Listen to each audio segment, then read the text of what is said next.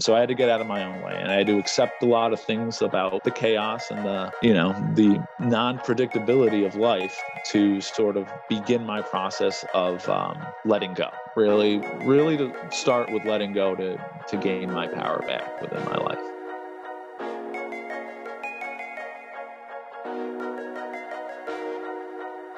Welcome to Stigma is Curable, a new mini-series offered by the Promethean Project and Break the Chains, Find Your Flame. Our goal is to have conversations about certain stigmas in mental health and physical health and wellness. Each month we will invite a guest speaker, an expert, to come and present to the community about a specific stigma and have a community conversation to break down the stigmas and create connection.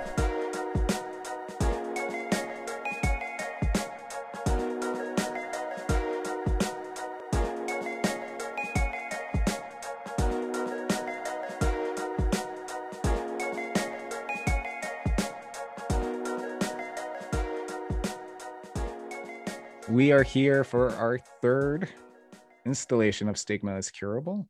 Tonight, we are doing Into the Unknown, a journey of addiction and recovery with our guest host, James Garnes. James is a friend of mine who we met at PacSun working together, and he's been on our podcast. He's got a great episode. If you want to check that out, you can check it out at the Break the Chains, Find Your Flame podcast on all your streaming events for podcasting. And so tonight we're going to have a intimate conversation with him about his journey, and exactly what that entails, and have an open dialogue about addiction and recovery. What we're trying to do here with the Stigma is Curable events is that we're trying to make a community around these stigmas that exist in health and wellness fields, and really bring the community together to process through and talk about them. And the goal is to cure those stigmas by bringing education and connection. And so I know that is one of James's missions in life. And so we're happy to have him on today to talk about that. And we're going to have him present, and there will be a question and answer aspect to the presentation shortly after his presentation. So feel free on Facebook Live to write any messages to us, or if you're on the Zoom app with us, send us a message in the chat feature of any questions you may have. And, the unique take that we're doing with this presentation today is not necessarily having an accredited expert come and talk about the stigma, but having someone who's faced it in real life and bringing that face of humanity to it so that we can share with friends and have this dialogue. So before we get to James, because I know he is super excited to talk, I do just want to share a quick thing about us, the Promethean Project, and how you can follow us and support us and be part of the conversation. So we're going to have these Stigma is Curable events once a month in 2021. This is our third one. As I said before, we've done ADHD and we've done trauma in Black and Brown communities. And today we're doing addiction and recovery. But you can follow us on Facebook at the Promethean Project Inc., on Instagram at the Promethean Project. Our website is theprometheanproject.org. So without further ado, I am going to kick it back to James, and he can introduce himself more, and we'll go from there.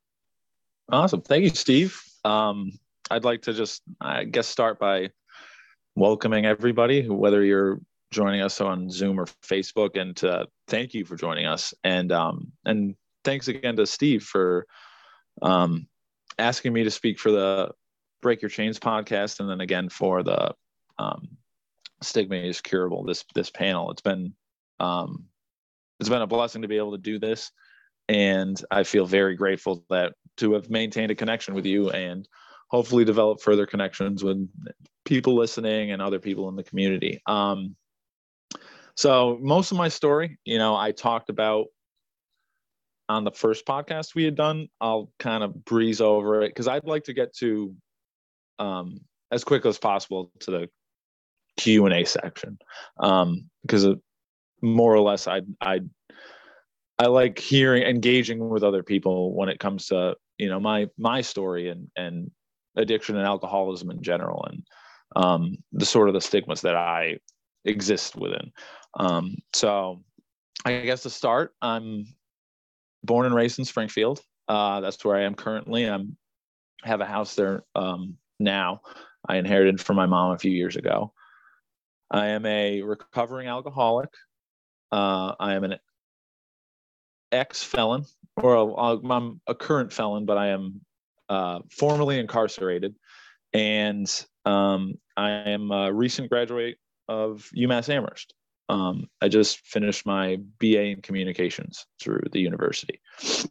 And more or less, my story is the reason that me and Steve, we were talking about what to title this panel, and Into the Unknown. It's an allusion to I'm also a musician, and it's an allusion to the first solo recording that I ever had, went in and recorded, and a small EP, a 5-song EP that I had done, an acoustic album. And I titled it Into the Unknown because it was very, you know, it was very a personal project for me, and talking about my path and, you know, the last 10 years of my life prior to recording it. And so I was born and raised in Springfield. I'm the son of 2 public school teachers. Both of them are sober alcoholics, or my mom was before she passed, who reached sobriety through the help of recovery programs. And as far back as I can remember, I've struggled with addiction. It wasn't always alcohol. It started with food. When I was a young child, I was medically obese until I was in 9th grade, at which point my addiction switched to dieting. And I actually developed a dual diagnosis of anorexia, bulimia, and struggled with that for 3 or 4 years. I ended up between 9th and 10th grade losing. I went into, like I had said, I was an obese child. So I went into 9th grade. I think I was 280. And by the walking into 10th grade, I was 142. So I'd lost pretty much half of my body mass in the course of a year. And then I became addicted to that feeling of validation of like people, you know, coming up to me like, you look great. And then from there, my addiction switched to alcohol. Once I had graduated high school, went off to UMass, the zoo, as they called it, and I'm sure they still reference it as that. I picked up the drink, and it was off to the races immediately.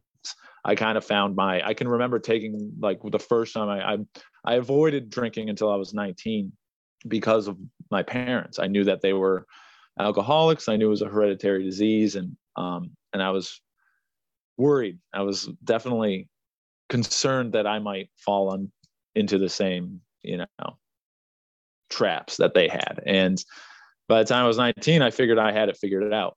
You know, I thought that I'd seen most of my peers start drinking earlier than I had, and I thought I had a decent head on my shoulders and that I could handle it and I wouldn't fall prey to those same things.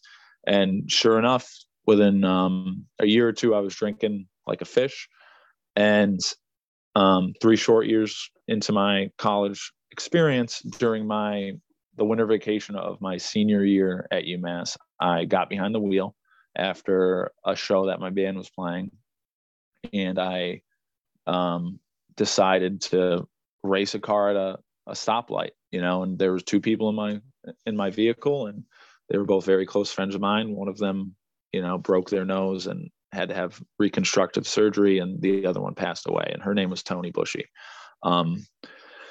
From there, I spent the next year, I dropped out of school. I spent the next year on pretrial probation. My addiction exponentially increased to alcohol because I had thusly up until this point in my life had spent most of my energy in that vein, avoiding any real internal work and not just dealing with the insides, you know, my psychology, my trauma, my disease of addiction. I'd never, you know, I didn't have any tools in my tool belt, as they say in recovery rooms. And so the accident happened, and the only coping mechanism I had was to drink even more. to oblivion and not wanting to wake up. And a year later, I pled out after a long process of going to court, pled out to a 3 to 5 year prison sentence. I hopped around the Massachusetts State Correctional Facility, and I, through gravitation towards growth and wanting to never get out of jail and do the same things, I very much found recovery rooms, 12-step programs, anything I could get my hands on, I sought out, and to try to start doing the work that I never knew I had to do on myself. After the 3 years and 1 month, I was released on parole. I spent a year and a half on parole. I immediately out the gate of being released from prison, I tried to handle my first couple of years as, even though I'd been removed from substances and alcohol for a good amount of time now, I wanted to handle my re-entry into society as if I was just getting sober. So I took all the suggestions from a lot of people around me who had gone through similar things or just struggled with addiction, and who were more wise than me, who had more experience, who had more time, who had quality recovery. And I listened to those people, and I didn't think that I knew it all like I used to, and I did my best to get out of my way and do it 90 meetings in 90 days, all those sorts of things that newcomers into any sort of recovery program sort of dive into. I got myself a sponsor. I worked through the steps of AA. I'm also, just a little side note, I want to say that I'm not here to advocate for AA. I'm not representing AA. I'm here just representing myself. But it was the path that I had found for recovery, and it's what saved my life and allowed me to get sober and maintain sobriety. And beyond just putting down the drink, it opened up a world of realistically spirituality that I needed, because for me, what I ended up coming to terms with was that my addictions and my alcoholism was merely a symptom of a lot of underlying issues within me, which was my disease of addiction, whether it be just the combination of anxiety, depression, trauma, all those things, anything that I had going on that was a little off, my wiring was a little off. Instead of putting in the work that I didn't know I had to do, I would drink it away, or diet it away, or eat it away, or date it away. And so, so I was released. I, dove headfirst into recovery. I started doing speaking engagements around the local area, into the local high schools, about the dangers of drinking and driving, and around prom season. And I've been asked to do wonderful things like this, like Steve has come to me and just, wanted me to share my story. And it's been a long road.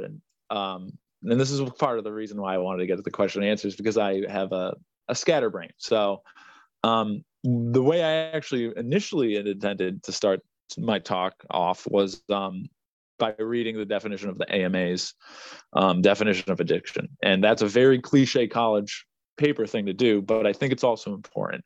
And the AMA defines addiction as a treatable chronic medical disease involving complex interactions among brain circuits, genetics, the environment, and individual life experiences.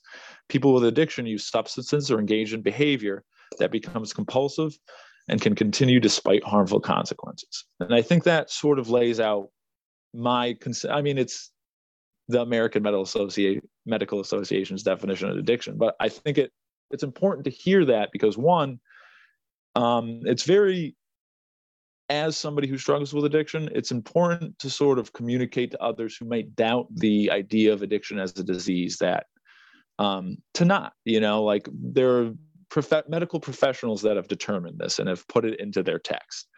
And just in that definition, there's a lot of really great points about addiction that I think need to be, one, remembered and sort of focused on, meaning that it's treatable, it's chronic. It'll never go away. I'll always be an addict, but I can treat my disease. And it's a bunch of different factors. It's, like I had talked about earlier, I come from a family of alcoholics. It's a hereditary, it's more prone to be hereditary. It's to be passed down. If your parents are alcoholics, there's a higher likelihood that you will become one. It has to do with brain function. It has to do with trauma that you've experienced. It's nature versus nurture at that point. And both of those things go into creating or becoming or having always been an addict. And I don't think it's a single factor. I think it's all those things combined. And thusly, because of that, treatment tends to be multifaceted, meaning the way I've developed into the person I am today, the way I sort of try to attack my alcoholism is through a balance of mental, physical, and spiritual practices that keep me on an even keel and on an even level. And it's not things that I came up with in my own head. It was all things that were taught to me by people who have the experience and the knowledge and the education to guide me.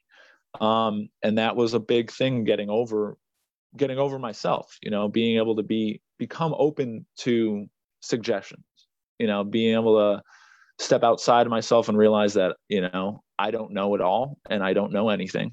And a lot of people who with a lot more experience might, and to, give them the benefit of the doubt and try things that maybe even at the time have been very uncomfortable for me. Like there's a lot of things in step work and within just therapy that can be very uncomfortable, and my old self would have gravitated towards running away from.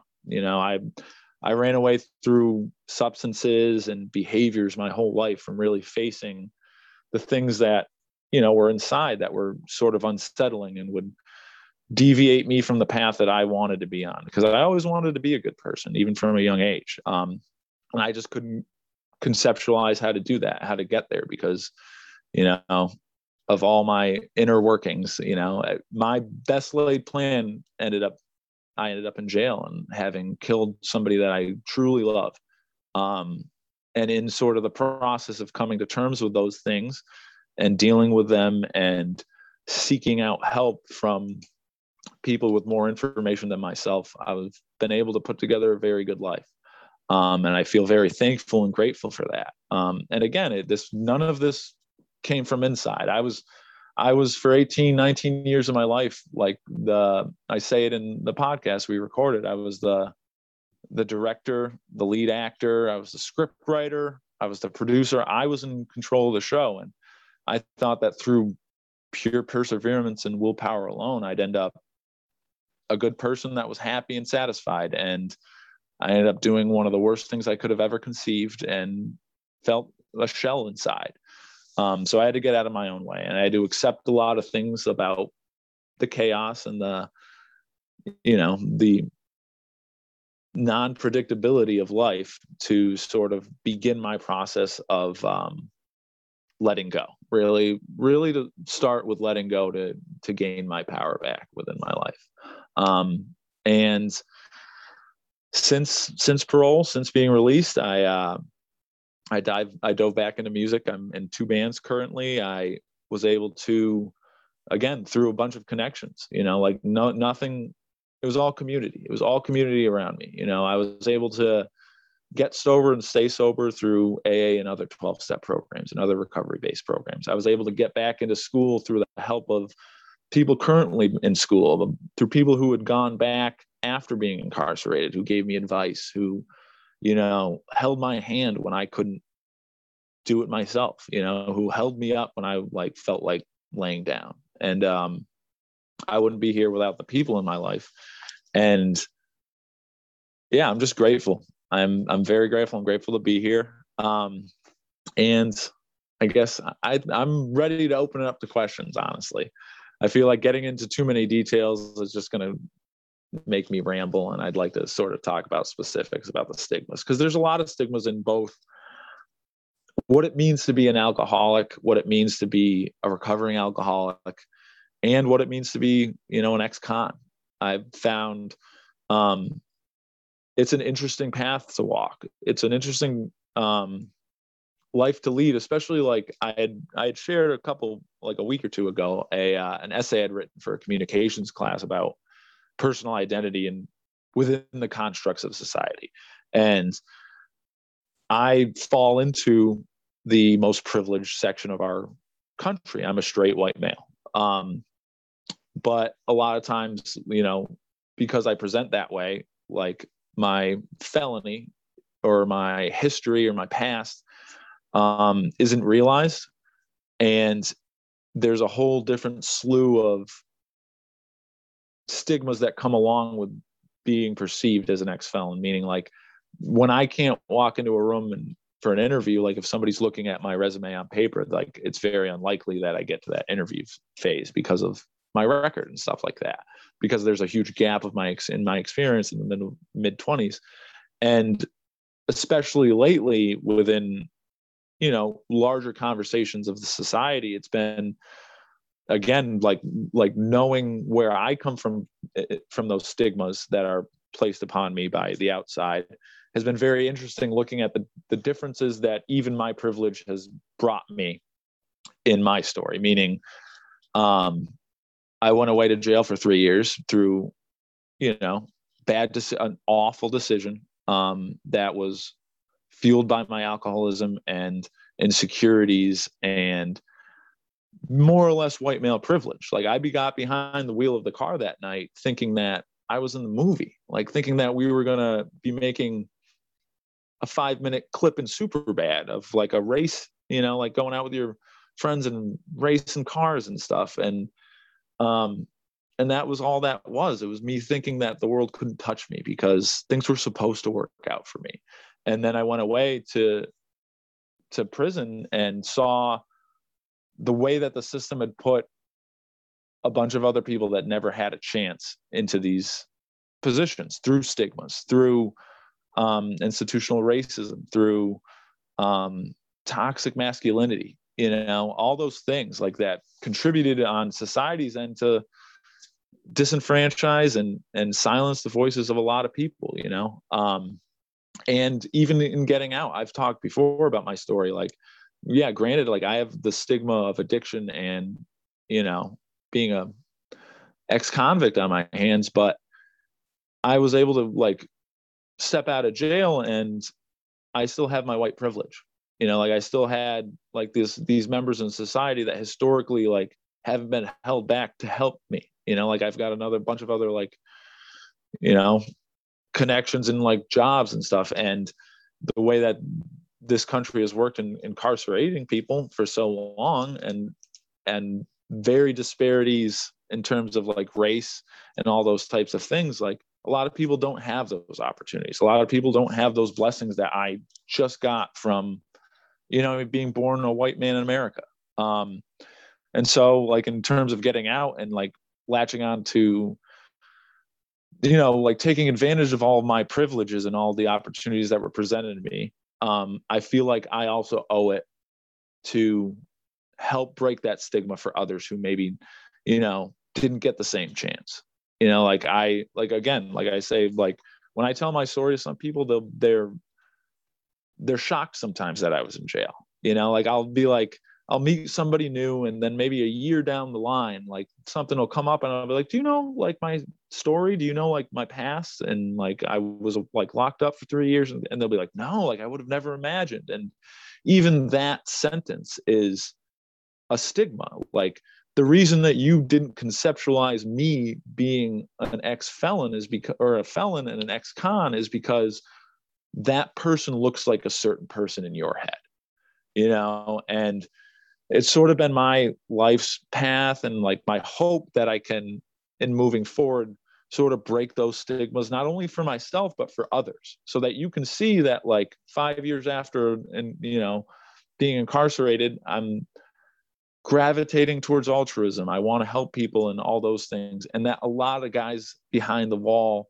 were just given a bad hand, are dealing with their own addictions, are dealing with systemic racism, are coming from abuse or broken homes. And like, it's all those things like piled into one. That's really like, I don't know. It's when you go away to prison, you realize that, it's not a place, it's not a cage filled with a bunch of bad people. It's a place that society sends a lot of sick people that just need help. This is maybe just need like a hand that maybe had never like heard about therapy in the first 20 years of their life, or didn't have the money to go, like whatever it is. And with education, with actual, systems in this country that can help both addicts and ex-cons, if we were to really attack those issues without having this preconceived notion of like the bad guy, the evil man who can never be fixed,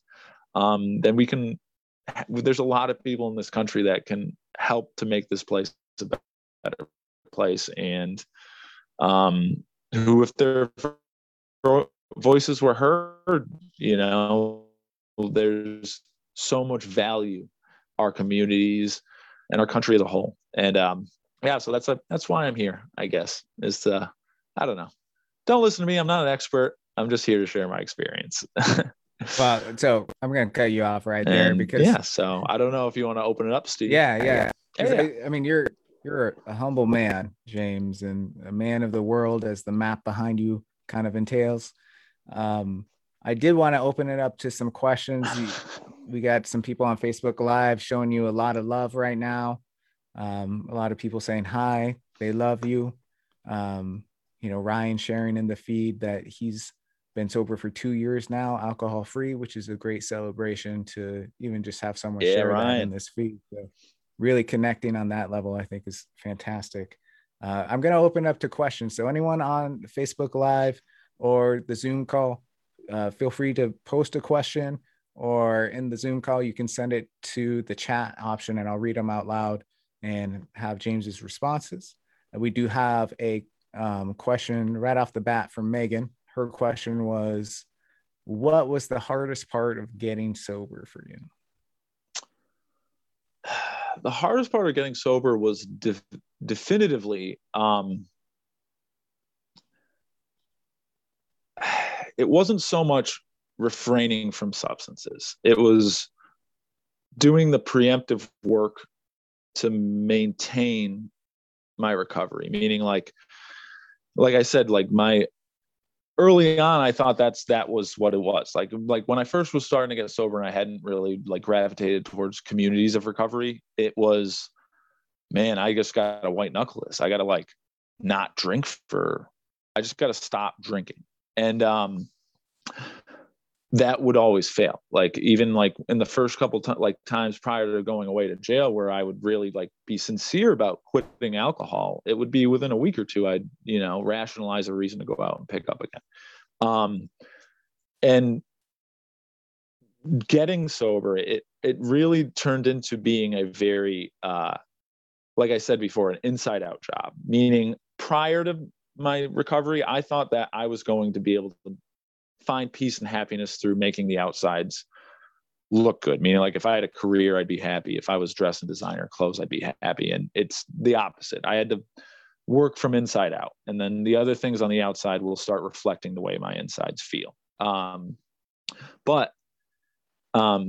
again, it's specific to me. It's how I was, able to get sober and maintain a recovery, was working through the steps. And a big part of the step work and any sort of therapeutic programming is going through a deep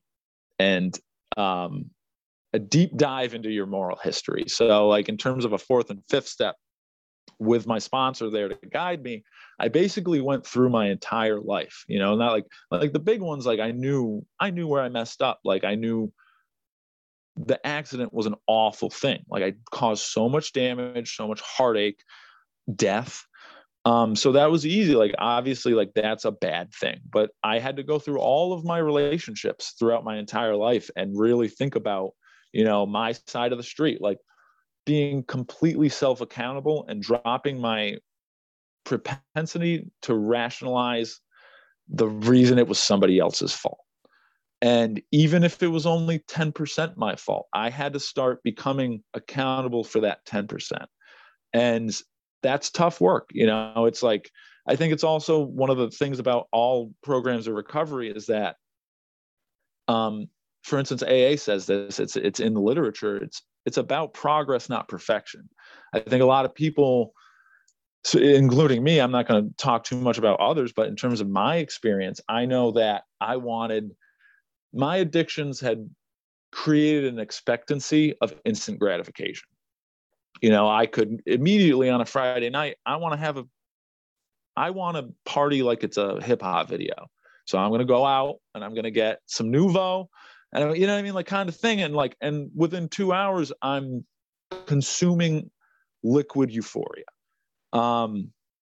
Recovery is not that simple. It's not that easy. And it takes, you experience back steps, you know, you like I had said, like, my drinking was symptomatic of what my actual mental disorder and disease is, which is a combination of all these anxieties, depressions, and traumas. So, you know, like, I would have whole days, especially early on, where I was just, pardon my French, I was just an asshole, you know? And when I fall into those mental traps of, like, it's preemptively making sure that I can do the things, whether it be through meditation, through prayer, through talking to a sponsor, through talking to my peers, through reading recovery work, where that I learned that it's a lot bigger than just putting down the alcohol, and that it wasn't going to happen overnight. You know, there's like months in early, you know, addiction where it sucks. You know what I mean? Like, I had the pink cloud happen to me, which they talk about in recovery rooms, where, you know, you get sober, you start, like, your hangover goes away and you feel good, like, you feel healthy. But then, like, within a week or two, the stresses of the world that I never learned how to deal with start creeping back in. And now I have to learn how to deal with them. Now I have to learn how to deal with those stimulus from the world, from my social interactions, without the crutch of a substance, without the ability to blame it on somebody else and go drink at them. And that's where the real, like, the work of recovery, the work of sobriety comes in. And it's tough, but I can tell you, I can promise you, anybody, Megan, and anybody else, it's all worth it. 100%. It's, you know, the gifts, the blessings that have come into my life from doing actual real work on my soul and my mind, exponential than I ever imagined was possible. I didn't think I was going to smile again. You know, like, after the accident, I didn't think, after taking the life of Tony, that I was ever going to laugh or smile or have a good time. I certainly didn't think I was going to be, you know, proud of myself one day. I didn't think I was going to, like, be confident or, you know, feel like I contributed any positivity to the world. And, you know, you work long enough and you stay sober long enough and miracles start happening. You know, you become a person that you never imagined. You can become a person you didn't imagine you could be before, like, all the bad stuff happened. And that's what I'm really grateful for. But yeah, that's the hardest part of getting sober. And also, I would say, like, learning boundaries. I would say I've been finding that in the last couple of years, that there's this, because I don't know everything. And then you get a little bit of sobriety under your belt and you start thinking you know stuff and that you can control things again. And it's sort of just evolving and growing with your life and the times and, you know, your level of recovery and sobriety. Like, where am I today? It's a one day at a time thing. It's like, I just have to make it till I hit the bed at night without a drink touching my lips, you know. And today was a success, and all I have is today. All I have is to live in the moment. And yeah, and so, like, setting boundaries, learning what things I can do in my old that I used to do in my drinking days. Like, so for instance, like, I was in a band back when I was a full-blown alcoholic, and in the last couple of years, it's like been like, music isn't inherently unhealthy, but the way I interacted with music was like, I used my performances or whatever it was as a crutch to get to the after party. Like, I wanted to be the drummer in a metal band because I wanted to be the drummer in the metal band in the club, in the VIP section, you know? And that was my main motivation. I wouldn't have been able to vocalize that to you at the time, but having now gotten rid of those desires for the most part, it's more like my love for music. Now, how do I interact in a healthy way with this part of my identity that used to be so consumed by my alcoholism? You know, like, how do I be? And guys, even in prison, used to ask me that all the time. And they'd be like, so you want to get out and you want to play music still? And I was like, yeah, of course. Like, music's my passion. I consider it my religion. And they'd be like, but, like, why? Like, do you think you can do that? You think you can, like, you be a rock star? I was like, it's not about, like, I don't want to be a rock star. I used to want to be a rock star. Now I want to make music because it's gratifying, and I want to, like, share a part of my soul with people. And I like being up on stage because that, the anxiety of a pre-performance, like prior to hopping up there, and like that feeling of release once you step off stage is unprecedented. Like, I never even felt that high through any drugs I ever took.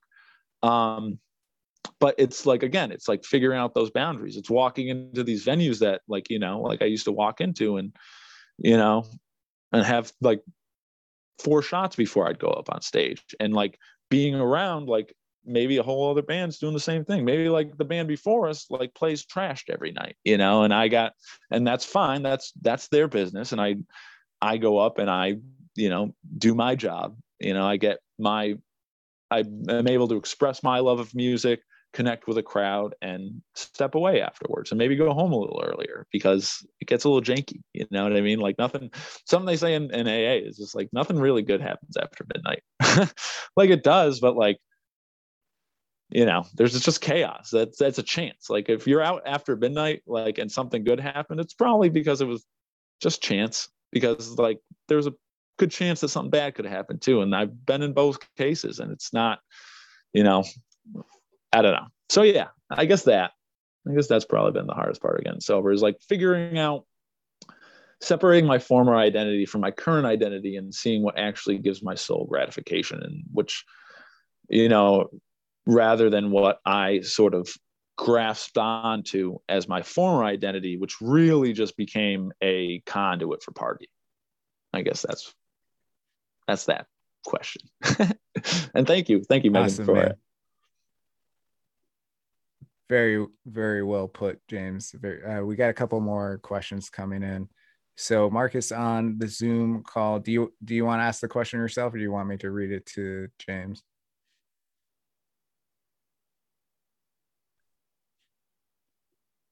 You can go ahead and read it. Yeah. Okay, hey, Marcus. So the question from Marcus is, I really like how you connected your eating addiction to your alcohol addiction. Do you see your alcohol addiction linking to anything now? For example, food, again, caffeine, shopping, exercise, anything like that? All of it. I can get addicted to anything.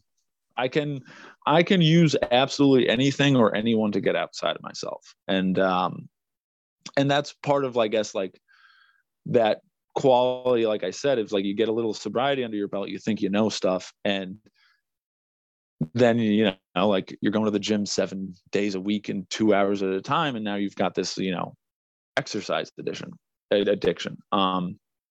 And so yeah, like, there's been like, for instance, right now I've got a nicotine addiction. I still smoke cigarettes. That's my current battle. It's not as pervasively damaging to those around me, but it's definitely damaging to me, and I know it. And my mom passed away a couple of years ago from COPD, and she smoked cigarettes her whole life.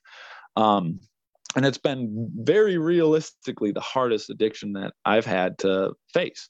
But aside from that, it's like, I can remember, and it's calmed down in the last 2 years, especially, honestly, because I kind of jumped to the next thing that I want to sort of tackle. And I was drinking 6 energy drinks a day at one point, like a couple years ago. And over the last year, like, I'm down to a couple cups of coffee a day. My addiction is very pervasive, and it can, like I said, it can be absolutely anything, like, and that's why I have to sort of be diligent one day at a time to sort of check myself, and not only in an isolated sort of my own sphere, but that's part of why community is so important, because my diseased brain can tell me that I can do these things. Like, I can very easily be on my 6th energy drink of the day and go, it's not alcohol, and if I'm not talking to anybody else, if I'm not hitting up my sponsor, if I'm not like, yeah, but that's true, but it's also not healthy. If I start, like, isolating myself from all these recovery sources that I've been lucky enough to, come across in my life and remain connected to, then it starts to get dangerous. It really does. And beyond that, if I'm not taking care of the things that cause my addiction to symptomatically become behavioral, meaning if I'm not dealing with my depression, if I'm not dealing with my anxiety, if I'm not eating right, if I'm not doing my daily meditations, if I'm not reaching out to make sure that I'm making a social connection, a day, like if I'm not doing all these things to keep my spirit in line, then they will start showing themselves the way that it always has in terms of my alcoholism and addictions. So yeah, I've definitely found in the last couple of years that, the big ones are out of the way, but in terms of dealing with what the heart of my addiction is, I have to remain diligent. There was a point in time 2 or 3 years ago where I moved up to Amherst, and I had drifted from recovery programs. Like I didn't create a network of recovery-based people in Amherst.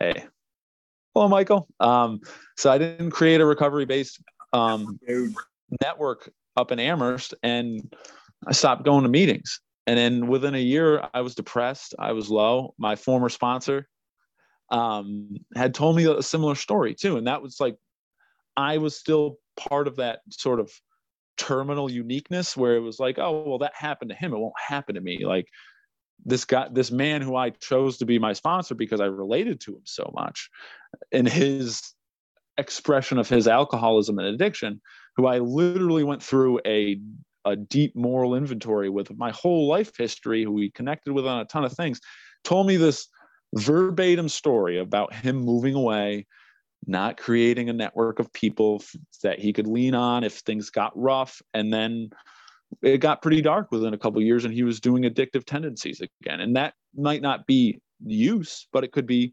white lies. It could be, staying out too late and not telling your girlfriend. And you might not be drinking, but you're like you used to, but you're still doing all the other behaviors that are connected to that, that addiction.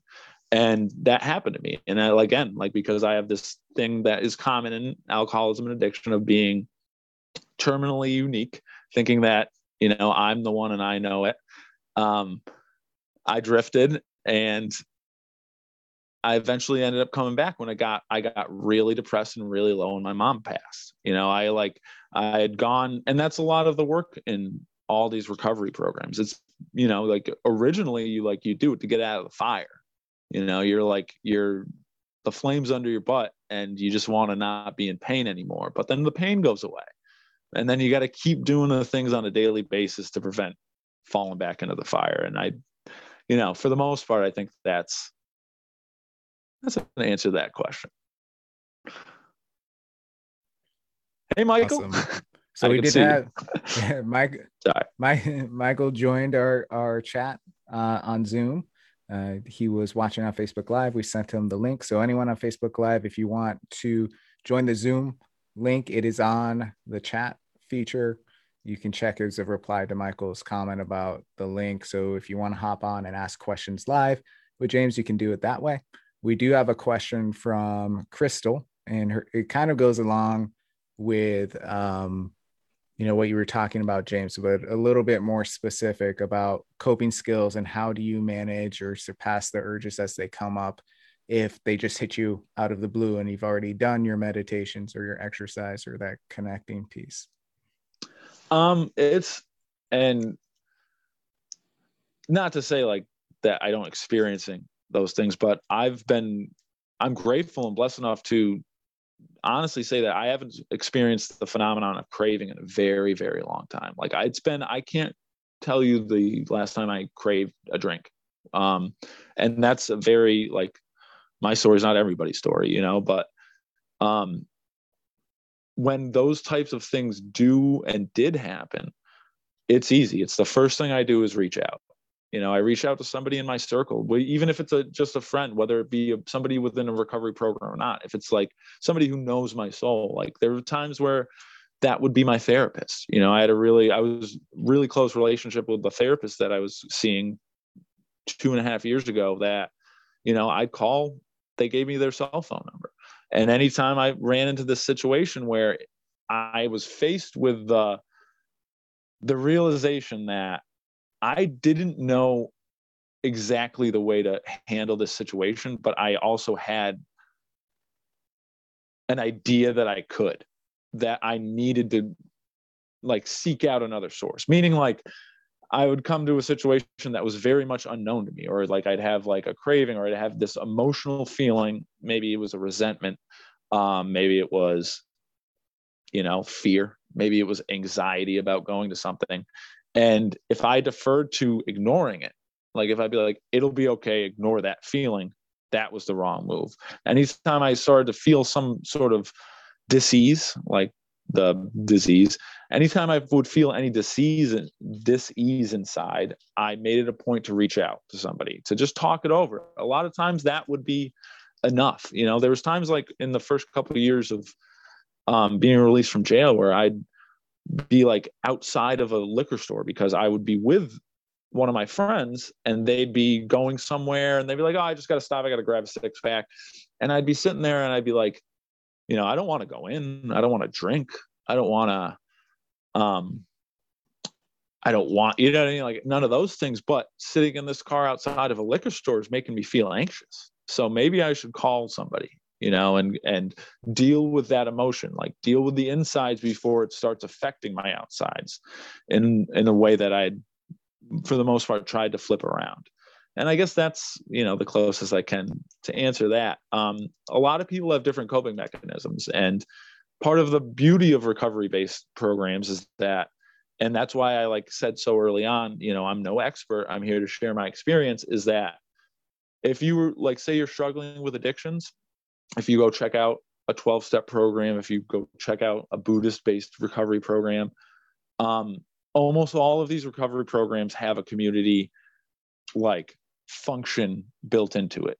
And part of the reason of that is because, I want to go in and I want to be able to relate to somebody. So they say go to, a bunch of meetings if you're a newcomer and, listen, just listen, don't talk, just listen. And eventually somebody's going to start telling your story. You're going to go to a meeting and it might take 10 meetings, but then you'll go and somebody's going to get up there and be like, yeah, I did this, and this. And then all of a sudden you're like, wow, I did all those things and I couldn't imagine getting sober. And now this person's got 10 years. Maybe I should go talk to them about it. And yeah, that's it, I guess, for that one. Awesome. I like how you wrap up your conversational piece. That's it. Saying, okay, now I'm done. Now I'm done. Because the reason being is because I honestly most times start rambling and forget where I started. I don't have any finish line to get to. So I'm just like, yeah, that's enough. But in those rambles are great gems of information. I know that connect to a lot of people. So thank you for the rambling, sir. We don't have any other questions in the Facebook Live. I want to open it back up to the Zoom chat. Michael or anyone else in the Zoom chat, any specific questions that you want to throw James's way? All right. Well, I got a question for you that I all right, think, Steve. Knowing you a little bit, and recently we had in my hometown, there was a post. I talked to you a little bit before we came on about addiction and recovery, and it wasn't the most generative conversation, to put it lightly. And so I'm wondering, being in recovery and being so open about your struggles, and also owning the privileges you have and how that has affected your recovery as well. How do you deal with that when people are, maybe they know that you're in recovery, maybe they don't know, and they're talking about this in a very negative way and really belittling the fact that it's a disease, and that saying things of a nature that addicts aren't good people and that they're terrible people and it's their choice and things of that nature. How do you deal with that in a way that is generative for you, I guess, is the question. So the healthiest way, or the way that I deal with that type of thing, and it's kind of just like a testament to the recovery programs I've been a part of, is that a lot of recovery-based programs, 12-step programs, talk about our job as like for instance, like my job as a recovering alcoholic isn't to promote sobriety. It's to provide an example. So it's, if I'm starting like going around and like telling people like, you need to be sober, you need to be sober, you don't understand how wonderful this life is, like it's the type of thing that it can push people away. But so very much so, I feel like my job is to live a life of example and to take opportunities to sort of share that with others. In the event that you can somewhat relate, or that you might be having your own individual struggles going on, and you can just see that it's possible. And I think that's a lot of what it takes. I think it's a lot of empowering the voices that have been silenced for so long, to like open up sort of a more open dialogue in the ways that you're doing, to sort of get rid of these stigmas. I was in a very interesting situation. I was doing an internship at a nonprofit anti-corruption agency a couple years ago. And it was interesting because I'd gotten a really good reference from a friend, went through the interview process and got the internship. And a couple like weeks into the internship, another one of the employees there was like talking about having to fire somebody, and or like somebody that formerly worked there. And he said, he was just like, yeah, he was a real scumbag. Like he'd been in jail, and he killed somebody in a drunk driving accident type thing. And the other person there, like that was like, it was like three of us having this conversation. They kind of were just like looked at me and were like, do you want to like tell them your story? And I was just like, yeah, sure. And then I was more or less was like, well, that, I did the same thing. I killed somebody in a drunk driving accident, and I went to jail for it. And it was like the shock, and like he sort of felt like, I could tell that he felt guilty. Like I could tell like he felt like he insulted me personally and all those things. And again, it was because I didn't fit the mold of what that person looked like in his eyes. So he didn't even consider that I did the same thing. And that's basically my purpose, I feel. It's being that person, to be like, hey, I did that too. Like, and you seem to like me. You seem to like give me a little bit of credit or respect for whatever reason. That's the interaction, that's the energy I'm getting from you. And just so you know, I spent 3 years in state prison. Like I've taken the life of somebody through my like awful, terrible, like close-sighted decisions, like my self-decisions. And, if you can like me, if you can like, whatever it is, if you can gain some wisdom from me, from a person that you thought you would have written off before, like if I fit into this box in your head about what, or if I don't fit into the box in your head about what, an ex-con, what a recovering alcoholics looks like, then my job is done. If I can show you that like this could be your brother, this could be your cousin, this could be your sister, your mother, like we're all struggling with all different types of mental illnesses. And mine was intense and tragic. But it doesn't mean that on an individual basis, we can't become healthy. That's another thing that's very much thrown around the rooms of around 12-step rooms a lot, is that we're not bad people trying to be good people. We're sick people trying to get healthy. And a lot of times our sickness can end us in a lot of bad places and can cause us to do a lot of really messed up, evil things. But if we're able to recover, if we're able to become healthy, then we can give back. We don't have to keep being those people anymore. I think back when people ask me if I ever miss drinking, I really don't, because I truly, really viscerally remember who I was. And I don't like that guy. And it wasn't the drinking, I was a very happy party, like don't stop the party drunk. But I'd throw up on your floor, You know what I mean? I do stuff like all the time. That was something that as a sober man today, like, I don't want to do those things. And I feel better. Like, I just feel like I feel confident and strong when I'm able to deal with life on life's terms. Like, the amount of, like, in early recovery, they say a lot of time you have to give up your willpower. You're like, because like, I thought I was running the show and I wasn't. Like, like I said, my best thinking put me in jail and killed somebody. So it was clearly not, I didn't have it figured out. And once you give that, like, you let go and you accept life on life's terms, you can start seeing that aspect to your existence.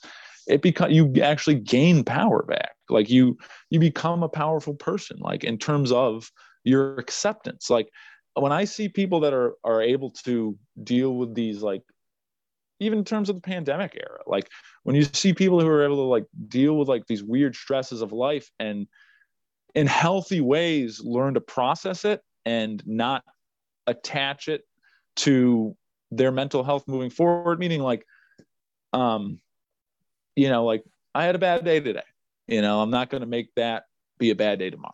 Like, when I see those people that are, like, really, whether through, like, recovery or who just naturally are driven towards acceptance of the way that life goes bad sometimes, like, the amount of power that exists in that person that isn't exhibited through force and will, meaning, like, that person's not going to have a good day tomorrow because they're getting up and they're forcing themselves to have a good day. They're going to get up tomorrow and have a good day tomorrow because they accepted the fact that sometimes you have a bad day, and the power that comes with that sort of acceptance, that sort of humility to know that you're just one of 7 billion people in the world and we're all just affecting each other, like, through butterfly effects, and we're all just trying to be happy and at peace and survive together, that we're all not that different, and that's what we want. We just want to feel good inside, and the ways that that's most beneficial to us tend to be the healthiest, like when it's actually done through healthy means, and then you can give that healthy inner peace to others, like, I don't know. It's just it's an incredible feeling. It really is. Again, I don't remember where that question started, so that's why I just stopped talking right there. No, you hit it 100% on the nose. I was waiting for you to say, "Okay, that's the end of the question," so I could jump in. That's the answer, Steve. Thank you, sir. Put it in the books. So we have one more question for Crystal, from Crystal. Crystal asks, what has been one of the happiest moments of your life throughout your journey? Wow. Happiest moments of my life throughout my journey. So I can tell you about my spiritual awakening moment. They talk about it in recovery groups and AA and all those. And it can look different to different people. Like, there's, like, a lot of people, like, will, like, get sober, do the work, do the internal work, and they'll get to a point where they just look around themselves and they see, like, a beautiful life has sort of, like, built itself around them. And it might not be like that, like, sort of like how, like, the last podcast was, like, talked about, like, those God moments where that, like, oh, this, like, spiritual thing, like, this, I found it. Like, I felt like I'm given inner peace, or, like, it's not like an epiphany moment. And it's not that for everybody, but I did have a situation that was very close to that. And I talk about it. It's my spiritual awakening moment. And it was well into my step work. I was somewhere around my 8th and 9th step, which is an amends list, and then doing those amends. And again, through just seeking out people that had better answers, who were more wise for me, saying yes to opportunities that were presented to me that were definitely healthy and were ways to share my story and connect with others in the hopes to do so on a healthy path, like walking my path towards whatever my self-discovery and inner peace was going to end up looking like. So within that process, I was at the end of my incarceration, I was down at Howard Street, which was the Western Massachusetts Correctional Alcohol Center. And while I was there, I was asked to do speaking engagements in the local high schools for the Springfield district attorneys. And I had done a few already. And this particular one I had done was in, I can't remember now. It was like one of the it was like Pathfinder, I think. It was like a combo school of like a couple towns. Anyway, we were doing the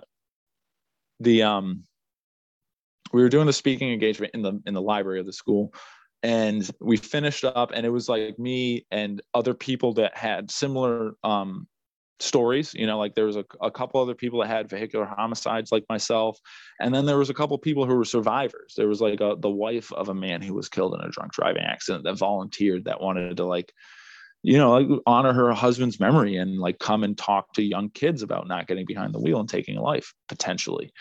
And so we did the speaking engagement, and at all of them, like at all the schools, there would be like the good kids would like hold back and like thank the speakers. And that was pretty standard, you know what I mean? Like, but at this particular one, I know like that happened. And then a bunch of those kids came up and thanked us and then left. And then I noticed another kid kind of hanging back. And then they came up and they came like directly to me. And this feels like a little bit of an overshare, but they said, so they came up right to me and they were just like, "Hey, I would like to give you a hug." And they hugged me. And then like they pulled back, and then they were like, "Just so you know, 2 of my uncles were killed in drunk driving accidents. And I just want to tell you to keep doing what you're doing." And they just walked away.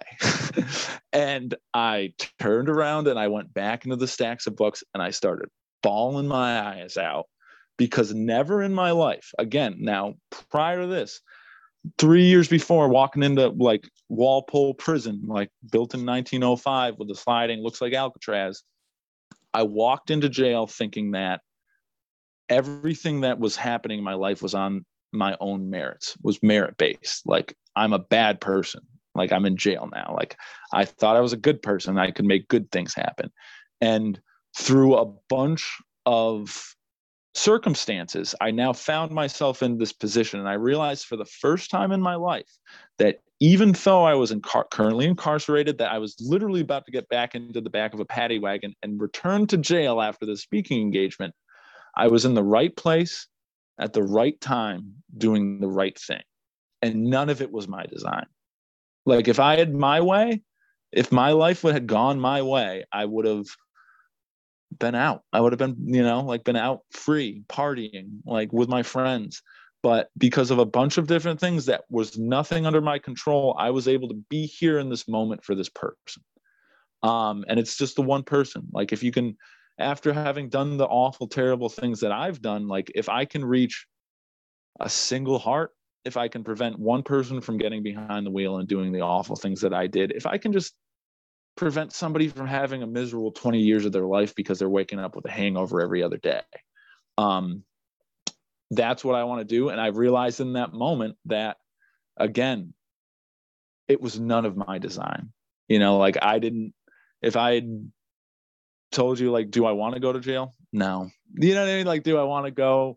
Like, these things are nerve-wracking to me. I started this whole talk off being like, I feel like it's imposter syndrome. I don't feel like I'm an expert at anything, and I don't think anyone should listen to me, type of thing. I'm just here to provide my experience. But again, through just taking the healthiest options when they presented to me and agreeing to them and going along with whatever the plan is, like whatever is outside of my conception of what the right thing is, or what like I need to be doing to like have like a valid sort of feeling about being a good person for myself, like that doesn't matter. Like, it's being in the right place at the right time. And usually I'm not the person to decide that. So I just got to keep doing the very next right thing and taking it a day at a time.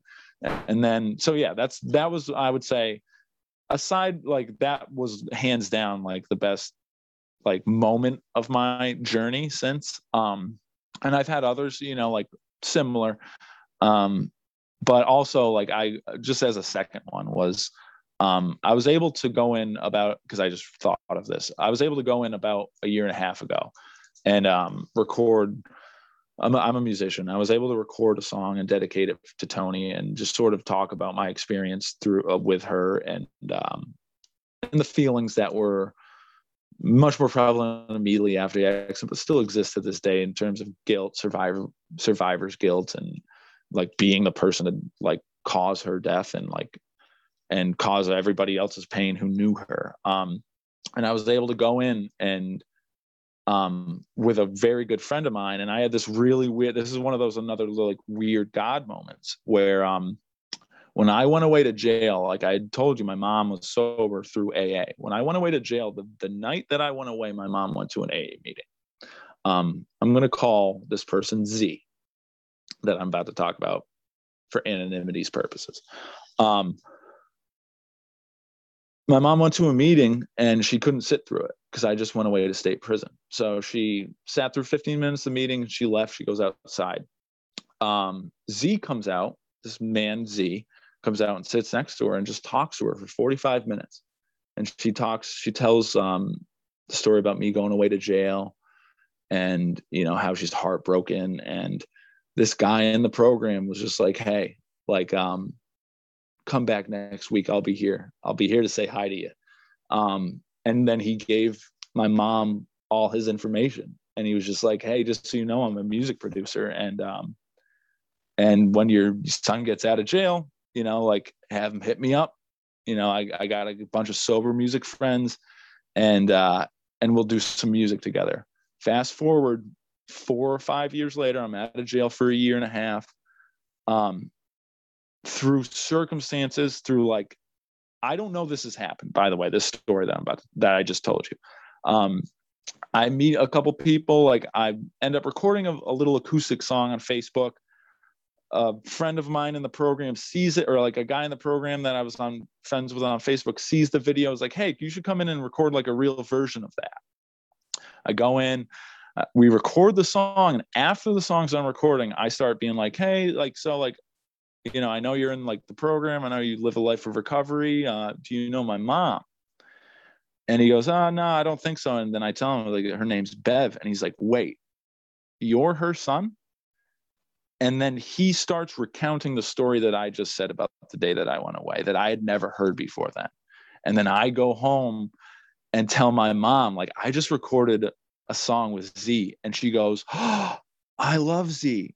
She's like, I love him so much. He's like, he was there to console me and to be my support system, like the day you went away. And then I went back every week just to see him. And he would always come up and give me a hug and tell me it was going to be all right. And those are the moments. Those moments, like I didn't plan it again. Like some guy hit me up on Facebook, was like, hey, you want to record that song? And then all of a sudden it's just like, oh, this is the man that when I was away and I couldn't look after my mom or like be there as an emotional support for her, he was there. And now life has put us back into each other's paths, and we're both here making music to honor the friend that I had, you know, killed. And we're here doing it together as two sober men. And it was like, that's the magic. Like, that's the magic of sobriety. It's like when things like that happen and you see, and you're just like, man, like, I don't know. But yeah, that I forgot about that until halfway through telling the first story, but that's a special one, because then I was able to, and my mom ended up passing away about 6 months later, but I was able to, like, once that song was finished, you know, bring it home to her. And you know what I mean? Like, after putting my mom through hell, you know, she had to watch her son get handcuffs and taken away for 3 years, you know, like, to be able to record, you know, a part of my soul in art with like a wonderful man who she knew, who had helped her, and like to like look in her eyes and see how proud of not only me, like in terms of making music, but in the place that I'd found myself in life, you know, and that I had done it with Z, and who she also loved. And I don't know, I don't know if there'll be a more powerful musical moment in my life than that. But and it was directly connected to my recovery. You know, there's no that moment does not happen if I'm not a sober man. Like, I'm not even in that guy's house if I'm drinking. You know, like, And it's just like, I still get goosebumps thinking about that story sometimes, but I just did. That's amazing. I love everything about those stories. I think that's a really apropos way to kind of close out the event and, honor your journey, but then I'll honor your openness for coming in and talking to us today and giving us that perspective of, what it's like, but then also being that model for other people. So I just want to take a second, and I'm sure everyone watching or on the Zoom call would also want to just thank you very much for coming in and doing that service for us. That was great, man. Thank you. I appreciate all of you, and thank you all for listening. And Steve, again, like, I'm nothing without other people. I'm nothing without you. And me sitting alone here in my room, in my room of my house, like I'm useless. And it's people like you. It's like, it's other like souls that give me an opportunity to, like, I don't know, reach others, reach out and feel connected and bring me that inner peace through being able to share our shared stigmas and traumas and life stories. So I'm the lucky one today. I really do feel like that. Thank you, sir. So we're going to work at, James and I are working on some stuff behind the scenes that we're not ready to announce yet, but stay tuned. He's got some more gems of knowledge to drop on everyone, and we'll be in touch. Again, thank you all for participating and watching. And next month we'll have a new event for you to join. So stay tuned. And if you have any questions, feel free to outreach to us or to James, and we'll respond. You can follow us on social media, listen to our podcast, check out James's podcast called Little God Moments, and to get a more in-depth story of his background.